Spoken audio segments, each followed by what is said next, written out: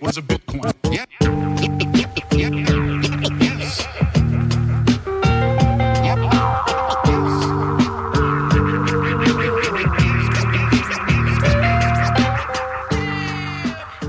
Bitcoiners, I just had an awesome conversation with Obi Nwosu. He is such an awesome entrepreneur in the space. He is the CEO at CoinFloor, where he just sold it and transferred the business over to the awesome folks over at Coin Corner. I know Molly and Danny from Coin Corner are doing amazing things, and they have an amazing product that is Bitcoin first, has Lightning, has a lot of the amazing things. And Obi is one of those entrepreneurs where he solves a problem and then he wants to move on to another problem. And he is ready to get to solving the next big problem in Bitcoin. He is trying to solve the self-custody problem and help people get hold of their keys. So y'all, you're going to love this podcast. We talk about so many awesome things, and Bitcoin is mooning. So enjoy this one with Obi. Peace. Yep. Yes.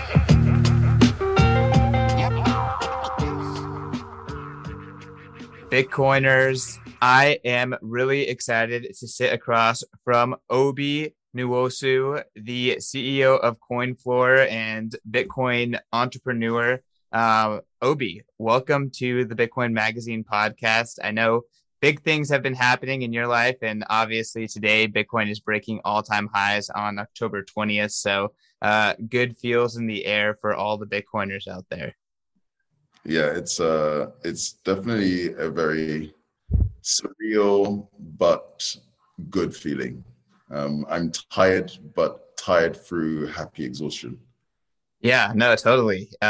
There's been a lot of grinding. You have, and your business has, really made it through a lot of bear markets and, had to have a lot of conviction through that to, kind of see prices that people never would have thought possible. And I'm sure, this is just the beginning, as most Bitcoin bulls would say.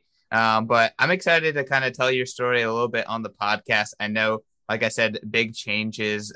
You recently announced that CoinFloor was going to be, sold over to another exchange called Coin Corner, and the business kind of merged. And you moving on to doing some more entrepreneurship in the space. I want to, I guess, send it back to you. Maybe we can get a brief start, and then maybe talk about that decision and talk about a little bit what's next in Bitcoin for you. Yeah. So thanks for that. So. Yeah, it's been a long time.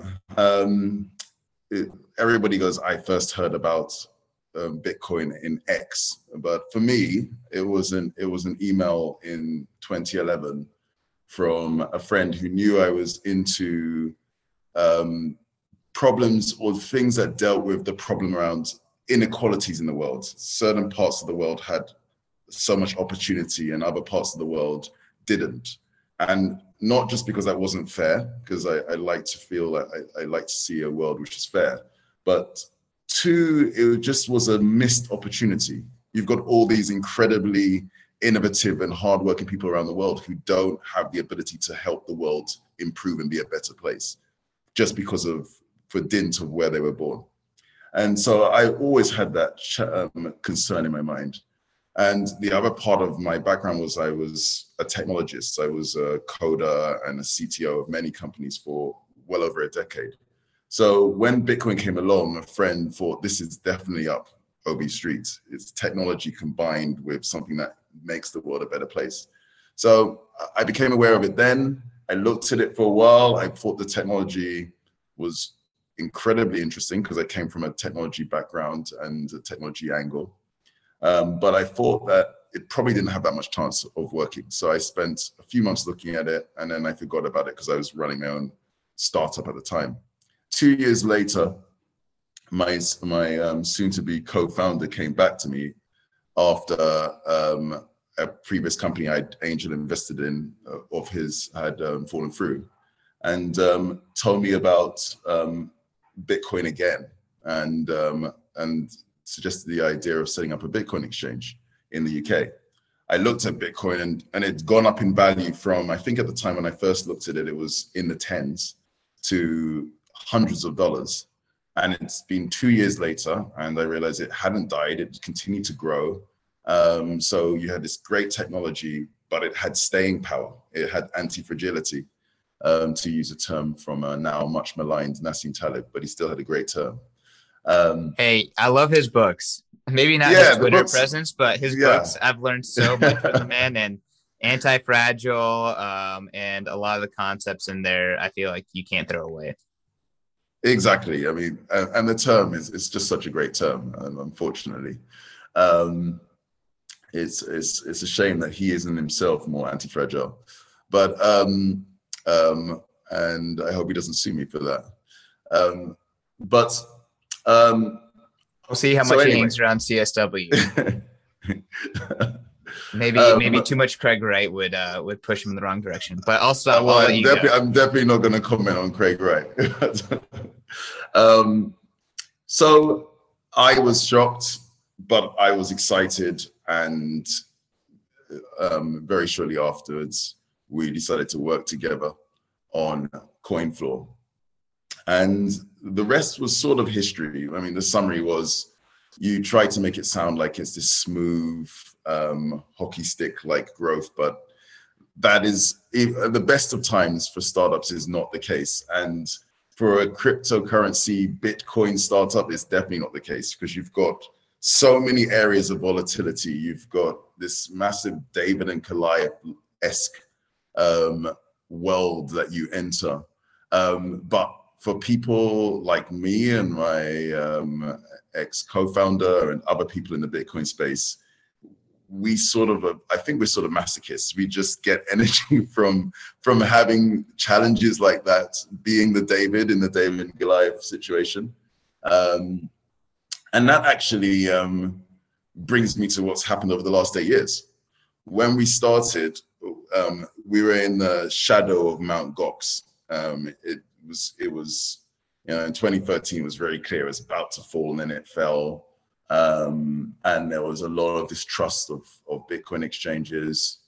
And we had a very simple idea. Let's just make buying Bitcoin easy and have a Bitcoin exchange which you could be trustworthy, reliable, and secure. Easy to say, but at the time that was a tall order. So we do things that now seem obvious. We implemented proof of reserves to provide transparency on our custody of cryptocurrency.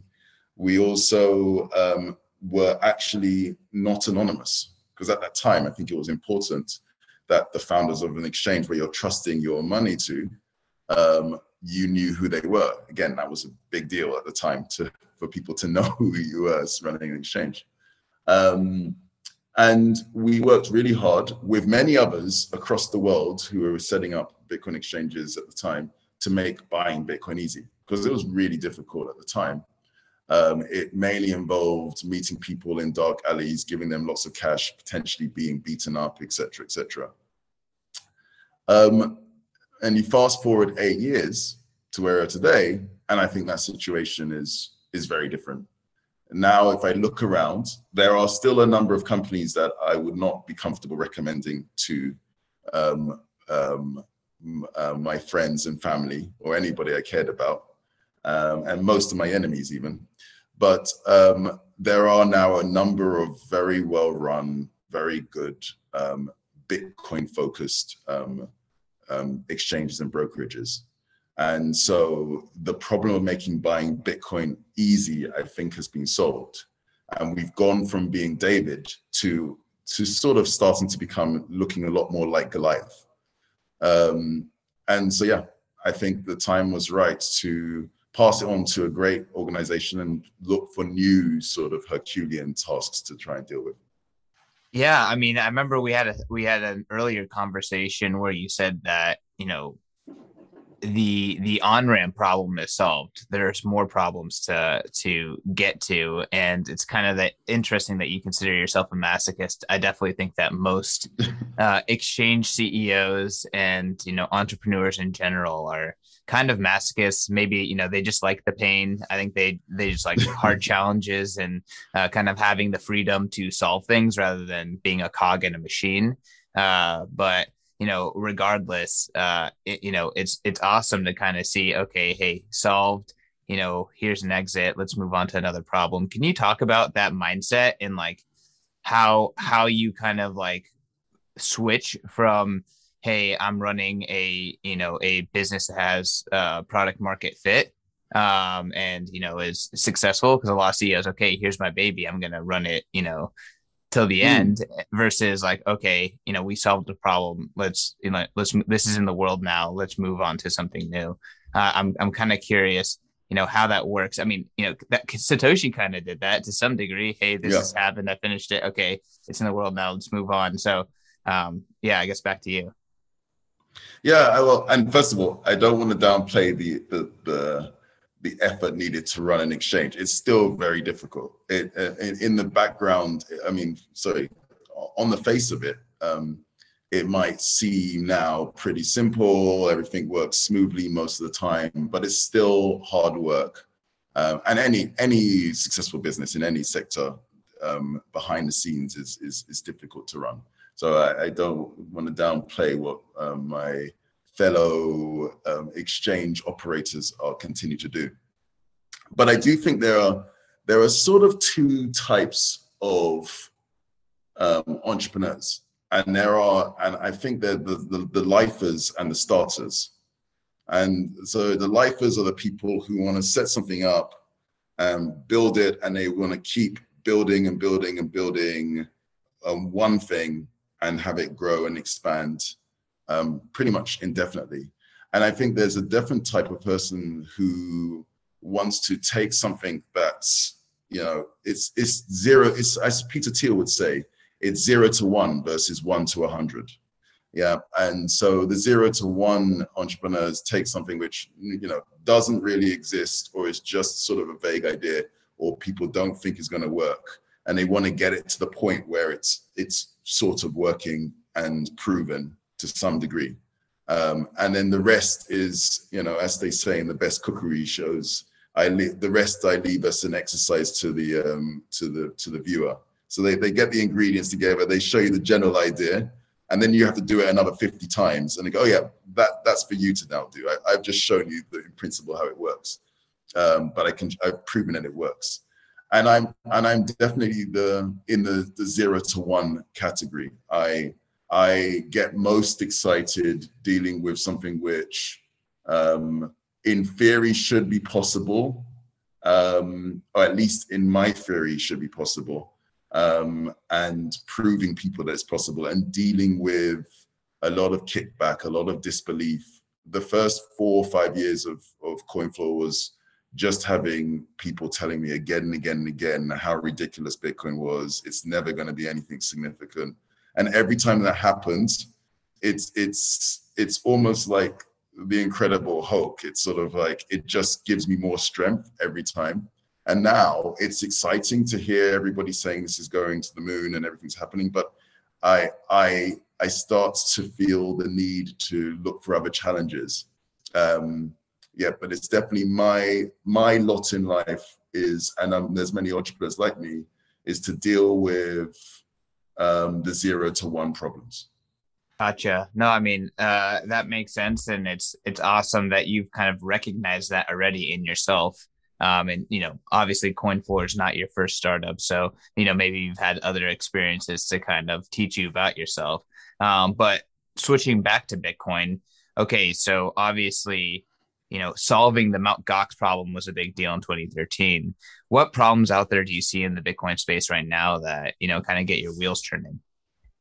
Yeah. So when we started CoinFloor, buying Bitcoin was very difficult. But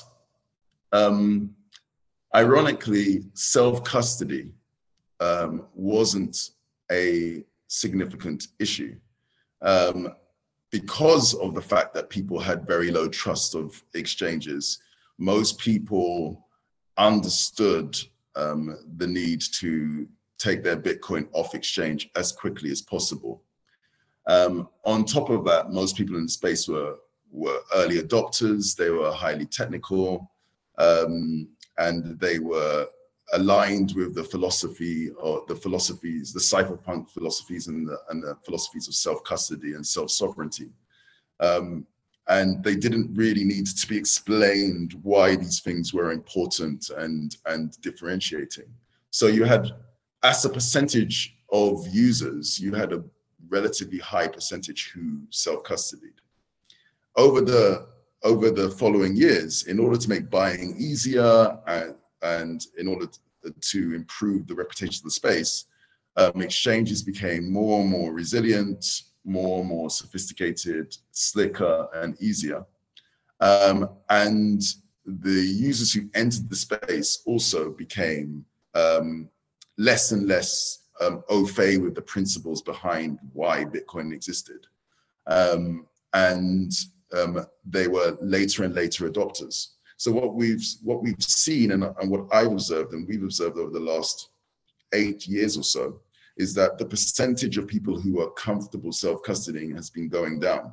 Although in real terms, the number of people custodying is going up, self-custody is going up. As a percentage of the total population of Bitcoiners, it's been going down. And it's got to a point where, for me, it started to become troubling. Now, let's be clear. I think there are, we're a broad church and there are solutions for everybody. There is nothing specifically wrong with having custodial solutions. And we are going to see both of those. And in fact, many people in the Bitcoin space look forward to seeing a physically backed ETF. In fact, when we launched, we actually, in our first year, investigated, back in 2014, investigated setting up a physically backed Bitcoin ETF, which I'm very glad we didn't do, because we would have been waiting for a very long time for that to happen. But if you think about it, a physically backed ETF is probably the most non-custodial form of ownership of Bitcoin you can pretty much get. But there clearly is a value. It's the most custodial. Sorry, the most custodial. Thank you for the correction. It's a straight IOU. Yeah, ticker on your brokerage, nothing more than that. Yeah. Exactly. The most non-self-custodial, which it could be simplified as the most custodial. But we need something to counterbalance that. Now, you may think from where we are both in the West, me in Europe and you in the States, I believe. Yep, I'm in the Bay Area right now. Yeah, in the States. So we're in the West, known as the West. I'm not sure why they're both called the West, but it is the West. And as such, we look at solutions like hardware wallets, for example, as something that we can use. But the problem is they don't solve the concerns of the average user. 3 major concerns. And the concerns they do solve, the average user doesn't have a good understanding of why they're important. And as time goes by, they have less of an understanding of why they're important. So the first needs to be solved technically, and the second needs to be solved from an educational point of view. So, but the technical limitations are these. One, the average user doesn't believe that they have the ability to secure their keys as well as an exchange can. And it makes sense when you look at the fact that exchanges have multiple users who are security checked and criminal reference checked and vetted to be able to hold your keys. We custody keys in secure environments, including bank vaults and underground safes and biometric scans, held in major capitals in multiple geographies. It's hard for a user to objectively think that their own personal mechanisms for security can be anywhere near as good. Now, it is actually possible for them to get to that level, but the general assumption is they can't be as secure from a hack, for example. The second concern that a normal user has nowadays, as opposed to a less sophisticated user, is that they have a concern that they themselves, from user error, will forget or lose their keys. So not be hacked, but just their own user error. And again, if they have it on an exchange, they contact the exchange, they provide them lots of ID and documents and ID and identity losing, taking mechanisms. But there is a way to get back access to their crypto, which they fear that they won't have if they self-custody. And then the third thing that an exchange provides them is that in the event of an unknown or a known unknown, for example, if someone passed away unexpectedly and had an accident, if any one of their relatives was aware that they had an account with an exchange, there would be some sort of legal process they could go through to still get access to their cryptocurrency. So therefore their estate can benefit from the investment that they made. So these are, having talked to hundreds of customers over a number of years, are three of the big reasons why people prefer to use an exchange over self-custody. There's one other one, which is, at the end of the day, you want to hold your crypto, your Bitcoin, but at some point you want to be able to transfer it around. And if I want to basically sell it or buy it or transfer it to someone else, because exchanges are effectively off-chain scaling solutions, it's possible to transfer Bitcoin from one exchange customer to another and basically pay almost no fees or nothing at all, relatively low fees. And it's so like a layer two. It's like a proprietary layer two. It's a proprietary, highly centralized layer two with very, very low fees. But that is, again, a fourth factor for why people like exchanges. So these are top of mind for the average new entrant user in the space. And for a self-custodial solution to compete, we have to offer mechanisms that provide alternatives to all of those four to a level which is at least as good, if not objectively better than an exchange. Now that seems like a tall order, which is exactly the type of problem I like to deal with, but it needs to be dealt with. If you don't deal with those and you ignore those, people will not feel comfortable moving over to self-custody. Now, there are a number of benefits to self-custody that we know that centralized exchanges cannot compete with. One is their privacy preserving. You don't need to give up personally identified information. That we know is very valuable, but the average person in the street doesn't understand that. So education needs to be important there. And another is that although an exchange may seem to protect you from hacks, they cannot protect you from the exchange itself. And so you obviously, there's no way you can get around the fact that by trusting the exchange, you risk that the exchange or some employee in the exchange or some other person who has power over the exchange, whether it be a state actor or whatever, can effectively withhold your funds from you. And there are a number of other problems with an exchange that self-custody doesn't have. The most important being self-sovereignty. But these ones require education to deal with, because they are already wallets and so on provide these benefits, these superpowers over an exchange, but people just don't understand that. And so the solution to that will be education. The solution to the first part will just be objectively, you need technological solutions to that. And that's something I've become increasingly interested in. And I will be looking more on that and investigating more on that over the coming months.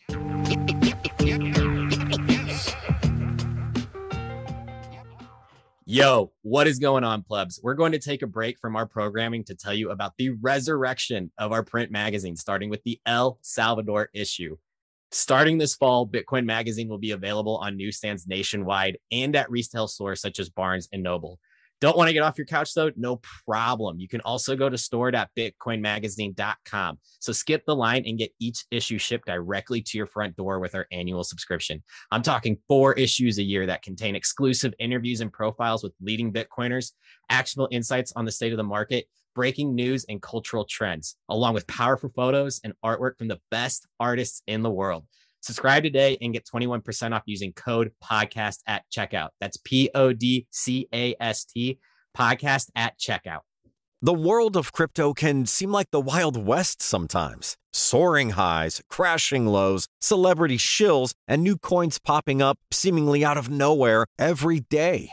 Look, we get it because we've been there before. At Bitcoin Magazine, we aim to filter out the noise and help newcomers concentrate on the signal. That's why we focus on Bitcoin only. Learning about Bitcoin may seem intimidating at first, but we've worked hard to break things down in a simple and digestible format that anyone can understand. Bitcoin Magazine has launched a free 21-day email course that teaches you about the fundamentals of Bitcoin.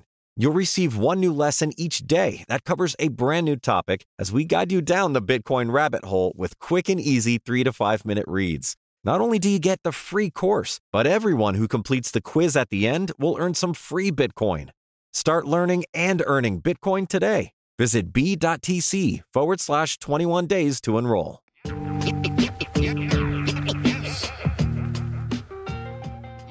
I mean, I completely agree with you that it's a huge problem. And like, I think the biggest problem right now is that if you want something that is redundant and is kind of trustless and minimized of any third party, you kind of have to roll your own to some degree, whether that is using a mixture of different hardware provided by different providers or whatever. Like you can't use a like copy and paste formula. You kind of have to like do your own today, and set it up in a way, and then you have to educate the most important people how to do it as well, and then you have to trust them, and that kind of changes things. And there's a lot of complexity, and I think people dying is going to become and losing their keys is going to become an enormous problem in the next 15 years.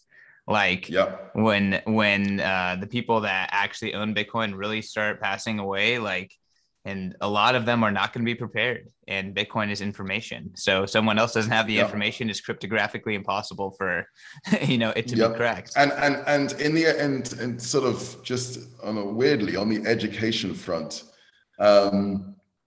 which is one of the biggest impetuses to seeing change, is people starting to understand why this is important.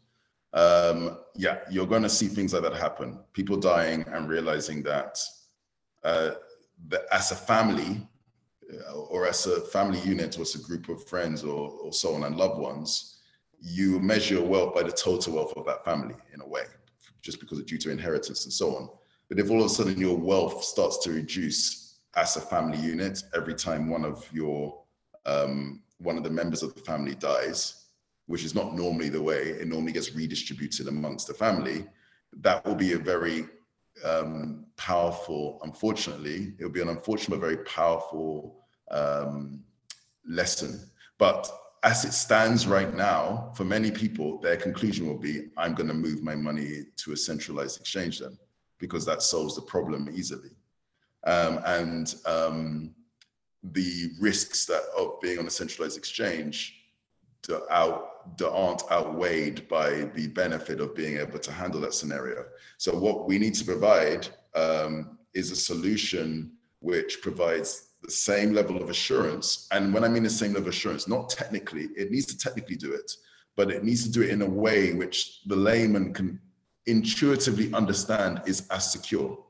If it's complex for them to understand why this is as secure as holding it with an exchange. Can I jump in real quick? Yeah, please. And I apologize, but one of the things is like I really view the world in like there's the fiat mindset, and then there's a very, very small group of people that have switched over to like a Bitcoin mindset and like a Bitcoin worldview.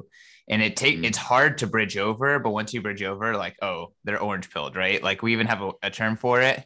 But it's hard. And like, in the fiat mindset, you put your money in a bank. You trust a third party. If anything, the best practice is to trust a third party, and trusting a third party is just how you manage your money. So like the idea you're going to be a crazy person and put your crypto under your mattress or something like that seems weird. It's like, no, I'm just going to keep it in Coinbase. Like that's secure. You know, I just think that it's going to take pain ultimately to get people to start switching over and as well as Bitcoin adoption and education. But sometimes that requires pain. And I don't know. I think it seems sad to say, but I don't know. I think unfortunately, you've got a point there. One sort of weird thought experiment was to think which organization or type of organization or person has done more to educate people about why Bitcoin is important than any other. And when I think about it, it's that you've got all the usual names. You've got you've got the Andreas Antonopoulos and the Pomplianos and the Sailors and many others. But then I realized the people who've educated more people than anyone else are nation states, by far, by doing two things. They educate them one, by printing money and the inflation that causes. And on the other side, by banning Bitcoin. If we look, and so when I'm thinking about this custody solution, I'm thinking about it globally, because actually, if you want to, in the West, we have a lot of options. But if you think about, the 8 billion people on the planet, most of them don't have access to those options to the same level. But what they do have access to is very helpful education. They're much more likely to have very helpful education by their nation states. So if you say Nigeria, for example, very helpfully, the government has on a number of occasions attempted to ban Bitcoin. And that has done more than anything else. Because if you went back 6 years ago, no one in Nigeria was interested, except for a few early adopters, was interested in Bitcoin. In fact, the only experience they had with Bitcoin were a lot of scams and Ponzi schemes.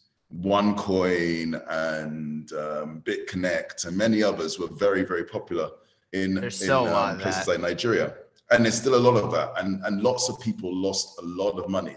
So whenever you ask the average person in the street about Bitcoin, their experience was, that's the one that my friend lost all their money on, because there was so much. So for someone like myself, whose parents are from Nigeria, and has always felt that this was a massive opportunity for the developing world to address the balance. It was really concerning for me to see that it almost be taking a backward step. The only impression of Bitcoin was negative from an organic perspective. Then Bitcoin was banned, and within 6 months there was a massive switch. An adoption went through the roof. People could understand that, I can still, my business is in danger because at a similar time, there were restrictions on imports. So I was importing goods from China to sell. It's a normal business. And all of a sudden, for an arbitrary reason, some technocrat in government decided to set these arbitrary limits and sort of potentially blowing up my business of 10 years overnight. I'm a businessman, I'm an entrepreneur, I'm selling shoes or whatever it is. And I don't just want my business to shut down. It's a good business, So I need to find a way. And then people tell me about this Bitcoin thing and I don't really understand it, but I'm going to figure it out. But it's banned, so I can't use exchanges. So I have to self-custody. So I have to learn about self-custody. And you start using it. And then you use it, and then you start seeing why it's actually a good system. And then some of it you're holding behind as a store while you're waiting for the next order. And you come back and you realize that it's magically worth more in fiat terms and actually in real terms at this point, because it's still in its deflationary period in terms of buying power every single month. And so you start wanting to understand why, and then you realize that the last 5 years was all bullshit, and there's something real and powerful here.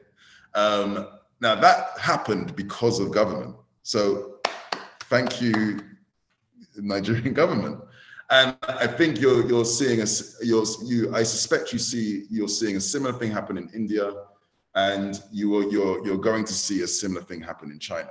So in a weird sort of way, the countries who don't ban Bitcoin are going to be, in the long run, you might think could be the most disadvantaged, i.e. the West, because we have strong rule of law, democracy, and so on.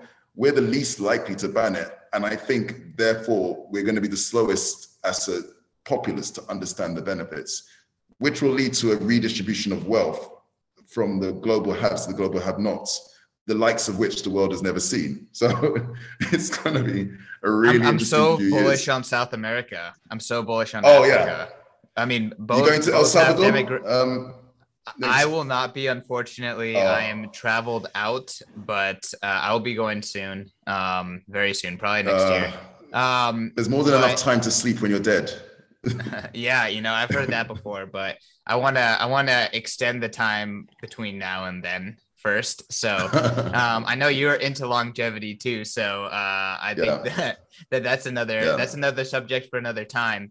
Obi, we got like 9 more minutes here before we have hard stops, but I do want to talk a little bit about your bullish Bitcoin thesis. Right now, October 20th, we are looking at $66,800. That's what I'm looking at my screen. So it's just there's nothing but air above us. I'm really not happy about that, actually. Yeah. Okay. Well, let's hear your take. No, because I've been on a personal front reminded of the challenges of the fiat banking system with delays in transferring fiat into a Bitcoin exchange, Coin Corner.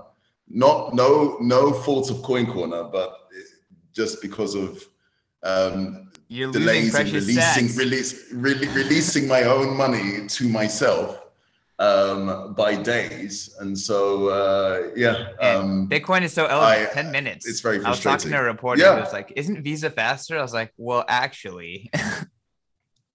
Yeah, no, it's not. It's been now a multi-day process to try and transfer, and I was just hoping against hope that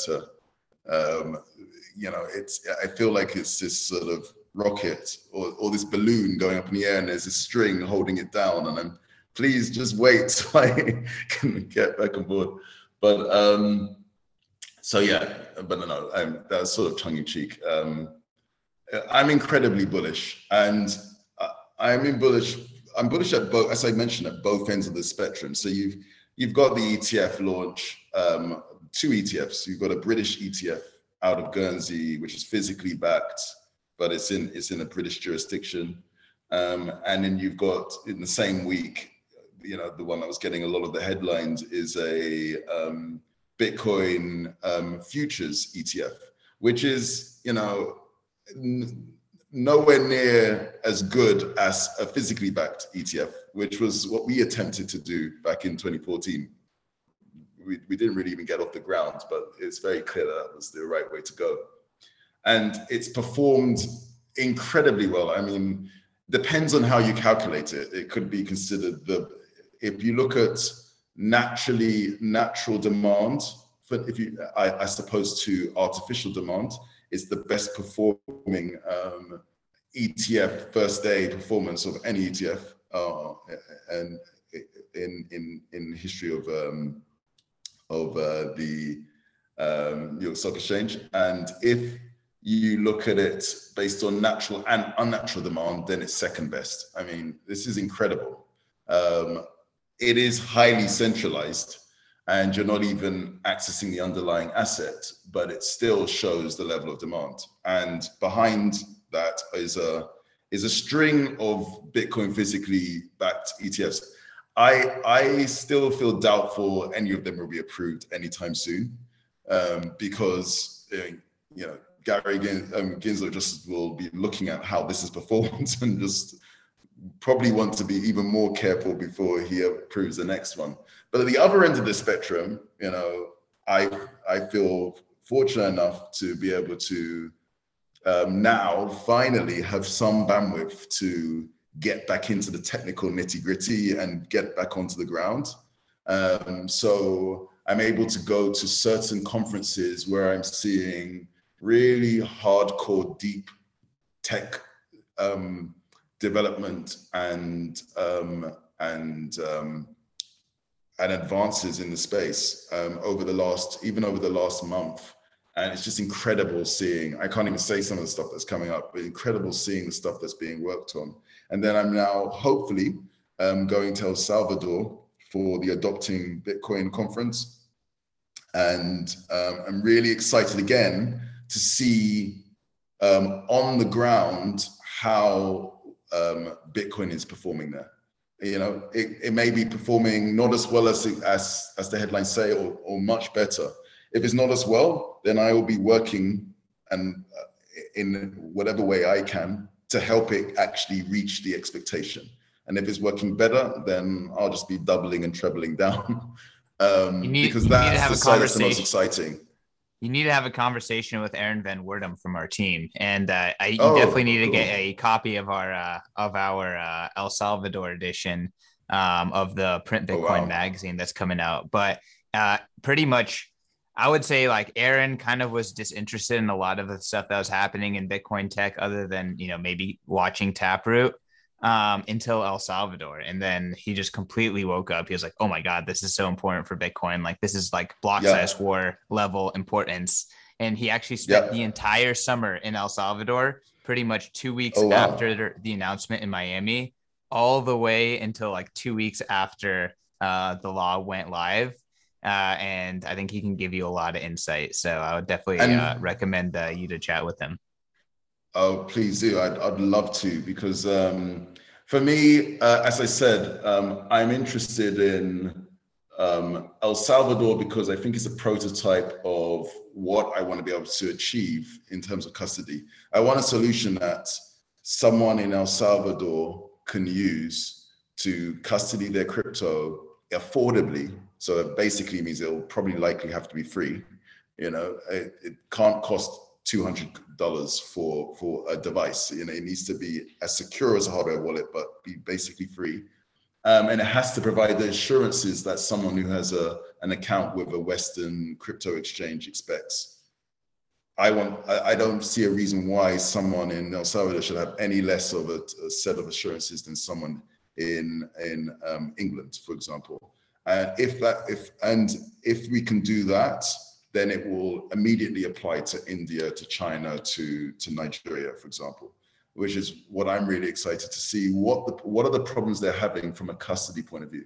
Because what we don't want to do is go out of the frying pan, which is holding all your wealth in fiat, to holding it in Bitcoin, but then going into the fire by still holding it in Bitcoin, but all of your wealth on a centralized exchange. It's fine to have some of it, but you need to have the option to have some of it comfortably self-custodied. And if we're not, then it's 1933 and you can close the door on allowing withdrawals to your own wallet.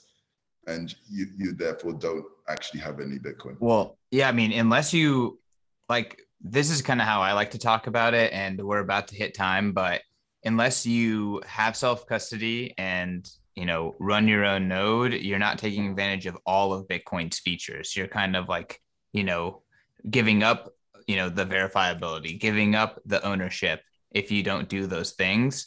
And, again, one has a lot more, I think they're both extremely important, but definitely keys in my opinion, come first. And just holding your keys gives you so much more access to Bitcoin's uncensorability, unconfiscatability, right? Those are some of the most important features that people who are living in poor conditions need. Yeah, I completely agree. I think both are important, but the question is, how can we give both of those access to both of those things in a scalable way to everybody in the world? that's where I'm coming at it from, and it's a hard question to solve. It will be solved, and if I'm part of that solution, I will feel very blessed. Awesome. So I just noticed I do not have a hard stop. I'm curious, do you want to keep going, or what's kind of your calendar look like?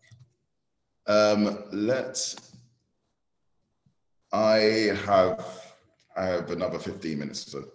Okay, cool. So yeah, let's just close it out in like the next 10. But yeah, I think it's going to be a huge challenge. I feel like the answer has to be in something clever around like smartphones, and then maybe like some different sort of like secondary storage, or maybe like what's it called, like circle of trust type solution with like sharing secret information. I feel like something like that maybe is along the lines of what's needed, but curious if how much you've already kind of thought about what the solution could look like.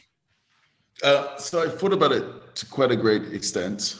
I wouldn't want to go into the exact solution right now, because a lot of it's still investigation and testing our hypotheses, so it could change a lot. But I do think one important question to ask is, when it comes to custody, you do need to trust. You don't need to trust. You need to trust whatever the system you're using to custody, whether it's a paper wallet, you have to trust the paper and pen and you understand how that works, or a hardware wallet, you have to trust the hardware wallet provider, and so on and so forth. So I think you have to start with that understanding that the actual custody solution requires trust. And therefore, what is it that as a human being you trust more than anything else? That's the sort of angle. Or what are the things that we believe that we can trust? We trust that we are alive, and so on and so forth, for example. That's the angle I'm taking at it from. So there's also, everything's a spectrum. So we can't trust anything 100%. But if we can trust this more than the alternatives, then that feels like a good solution, or a good approach. So, for example, if you take some of the most trusted centralized exchanges, and again, as I said, there isn't a problem with holding capital on a centralized exchange per se. The problem is not having the optionality out there to provide a solution that's a viable, decentralized or more decentralized alternative. But if you take whatever your exchanges of choice, in my case, it will be CoinCorner, but whatever your exchanges of choice, the question you have to ask yourself is, for someone who's a lay person, who's not technical, who doesn't understand the details yet and hasn't yet fully become aware of all of the nuances of custody and the risks, what organization or person or group of people would they trust more than what they consider to be the most established and most trustworthy Bitcoin exchange? And that's the first question I've asked myself.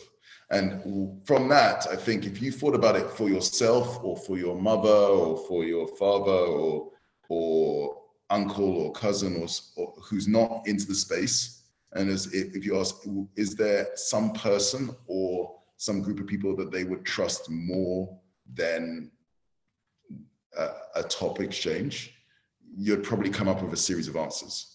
And that will, I think, start to be the core of any solution. The core will have to be built around that set of people, or organizations that the average person would implicitly trust more than the current alternative where they're custody.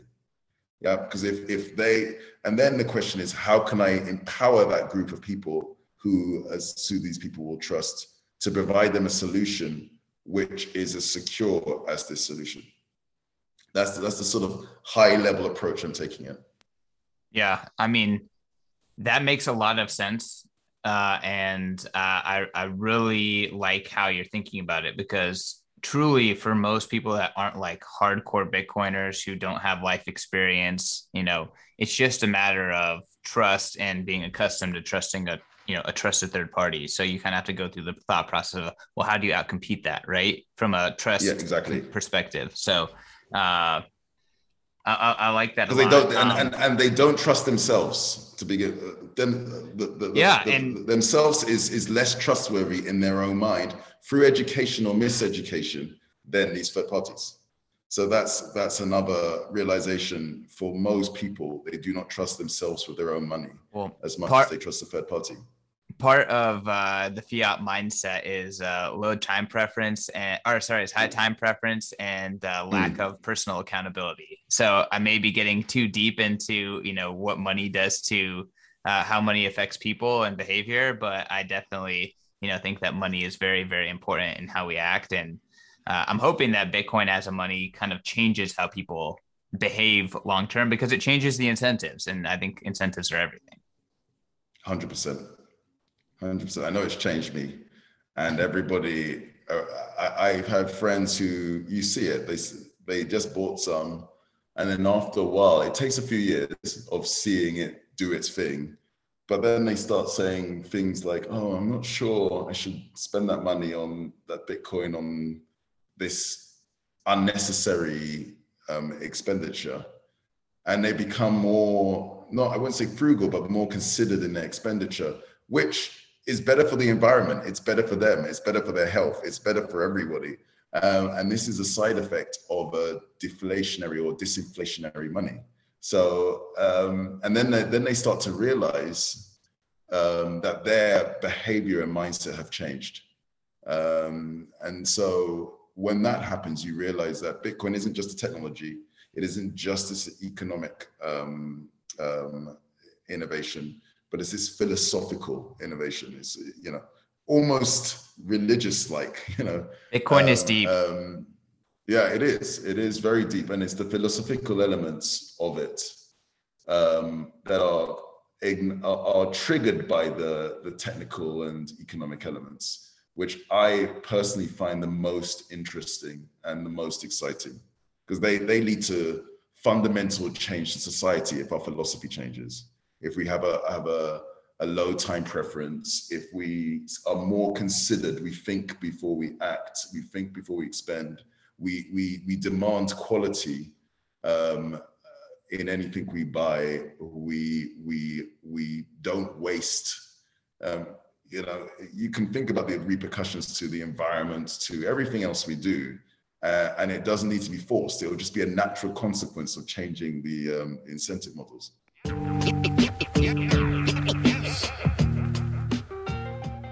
Yo, my fellow Bitcoin lovers, have I got something specifically curated for you. The Deep Dive is Bitcoin Magazine's premium markets intelligence newsletter. This isn't some pay group selling buy and sell signals. No, this is a premium Bitcoin analysis led by Dylan LeClaire and his team of analysts. They break down in an easily digestible way what is happening on chain, in the derivatives markets, and in the greater macro backdrop context for Bitcoin. This newsletter turns volatility into a joke. So hit up members.bitcoinmagazine.com and use promo code podcast for 30% off the deep dive. That's members.bitcoinmagazine.com, promo code podcast for 30% off.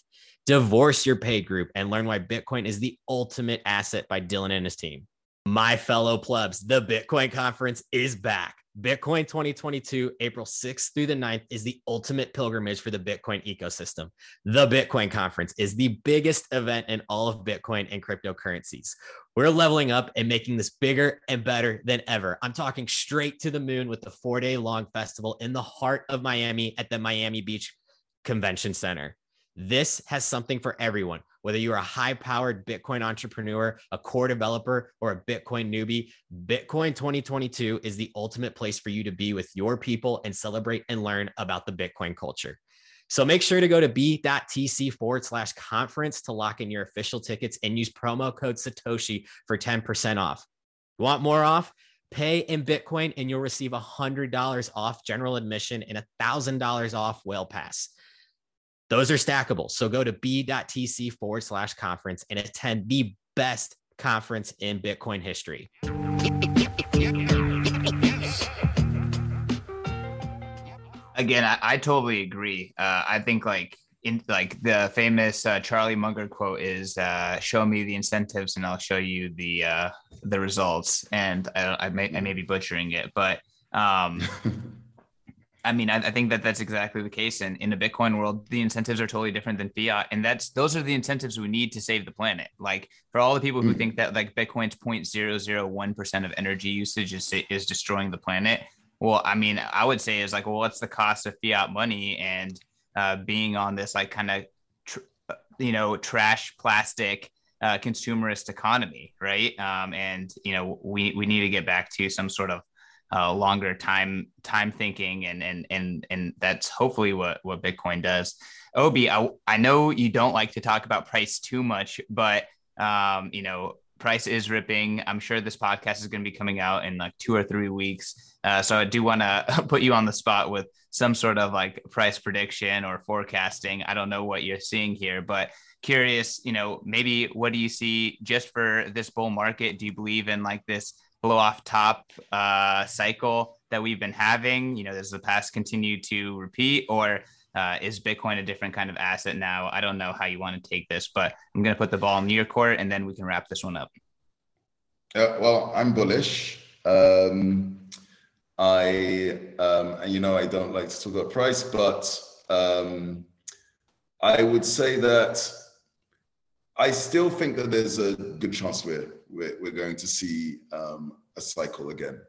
And the reasons that, from my experience over observing 3 different cycles, there generally is some catalyst to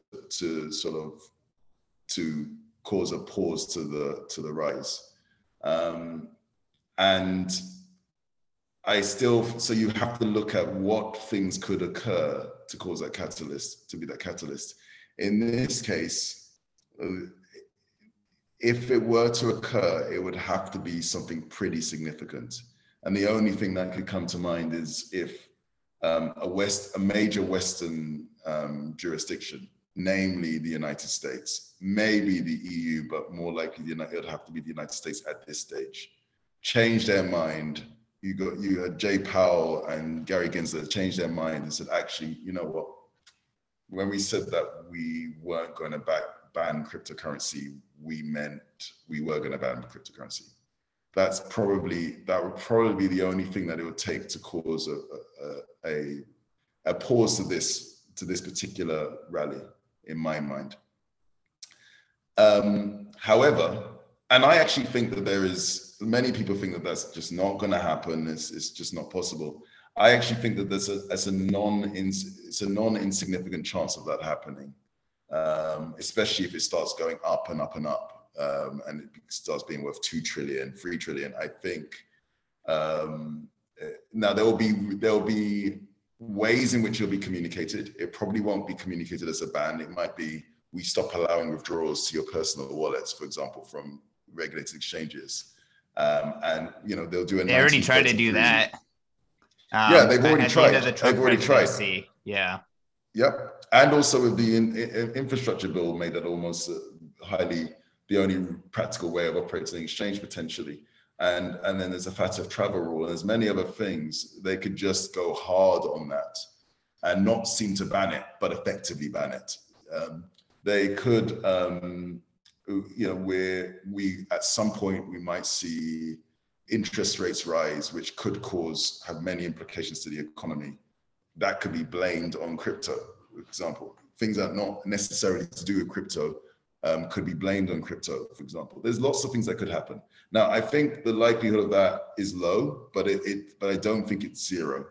And if that occurred, that could cause a halt to this rally, because it would all of a sudden be more difficult to use crypto or buy it or so on. Institutions maybe feel more uncomfortable holding it.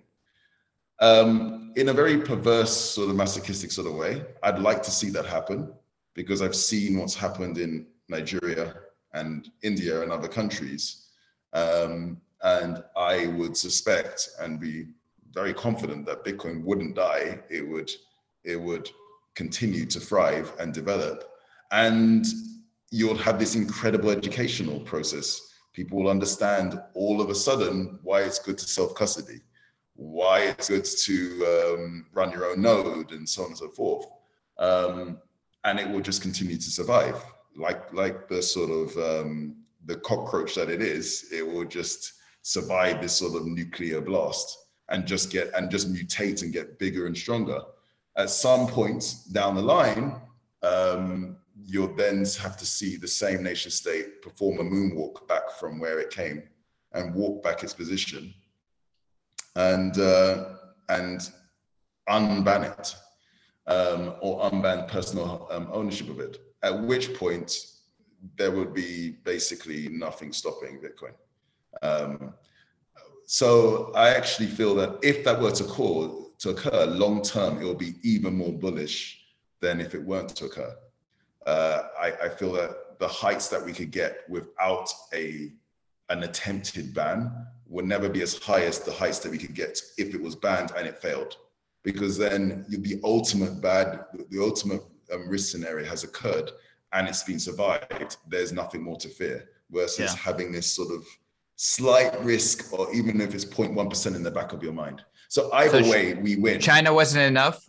China banning it and Bitcoin China's good. That gets us to 100, maybe 1 million. But to get us to the highest height, you have to see every risk materialize, every bad guy materialize and be beaten.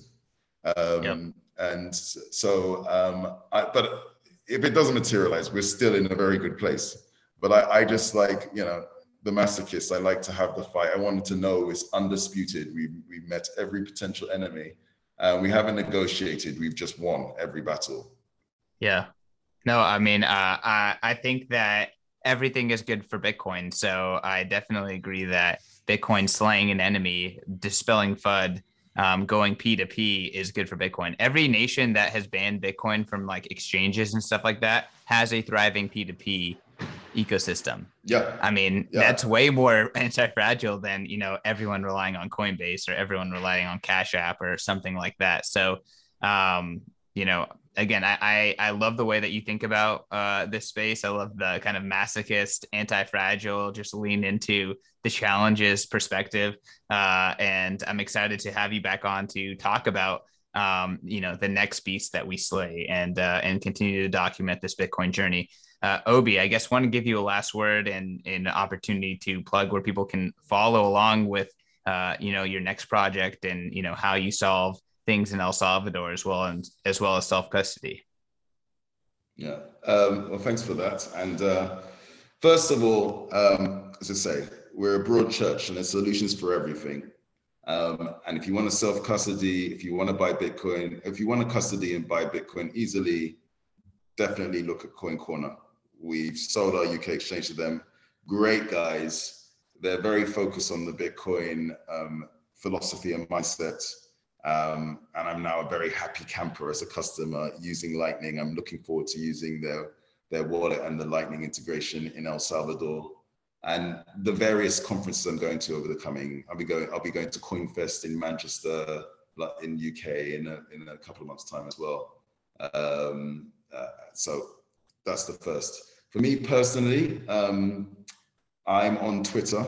The next few weeks, I'll probably not be tweeting that much because I'll be at least enjoying myself for a couple of days before going back into the fire.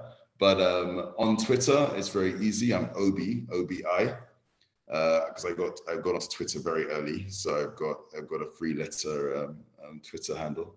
And Legend. That's where I give my musings on like 99% of them are on Bitcoin or things related to the space.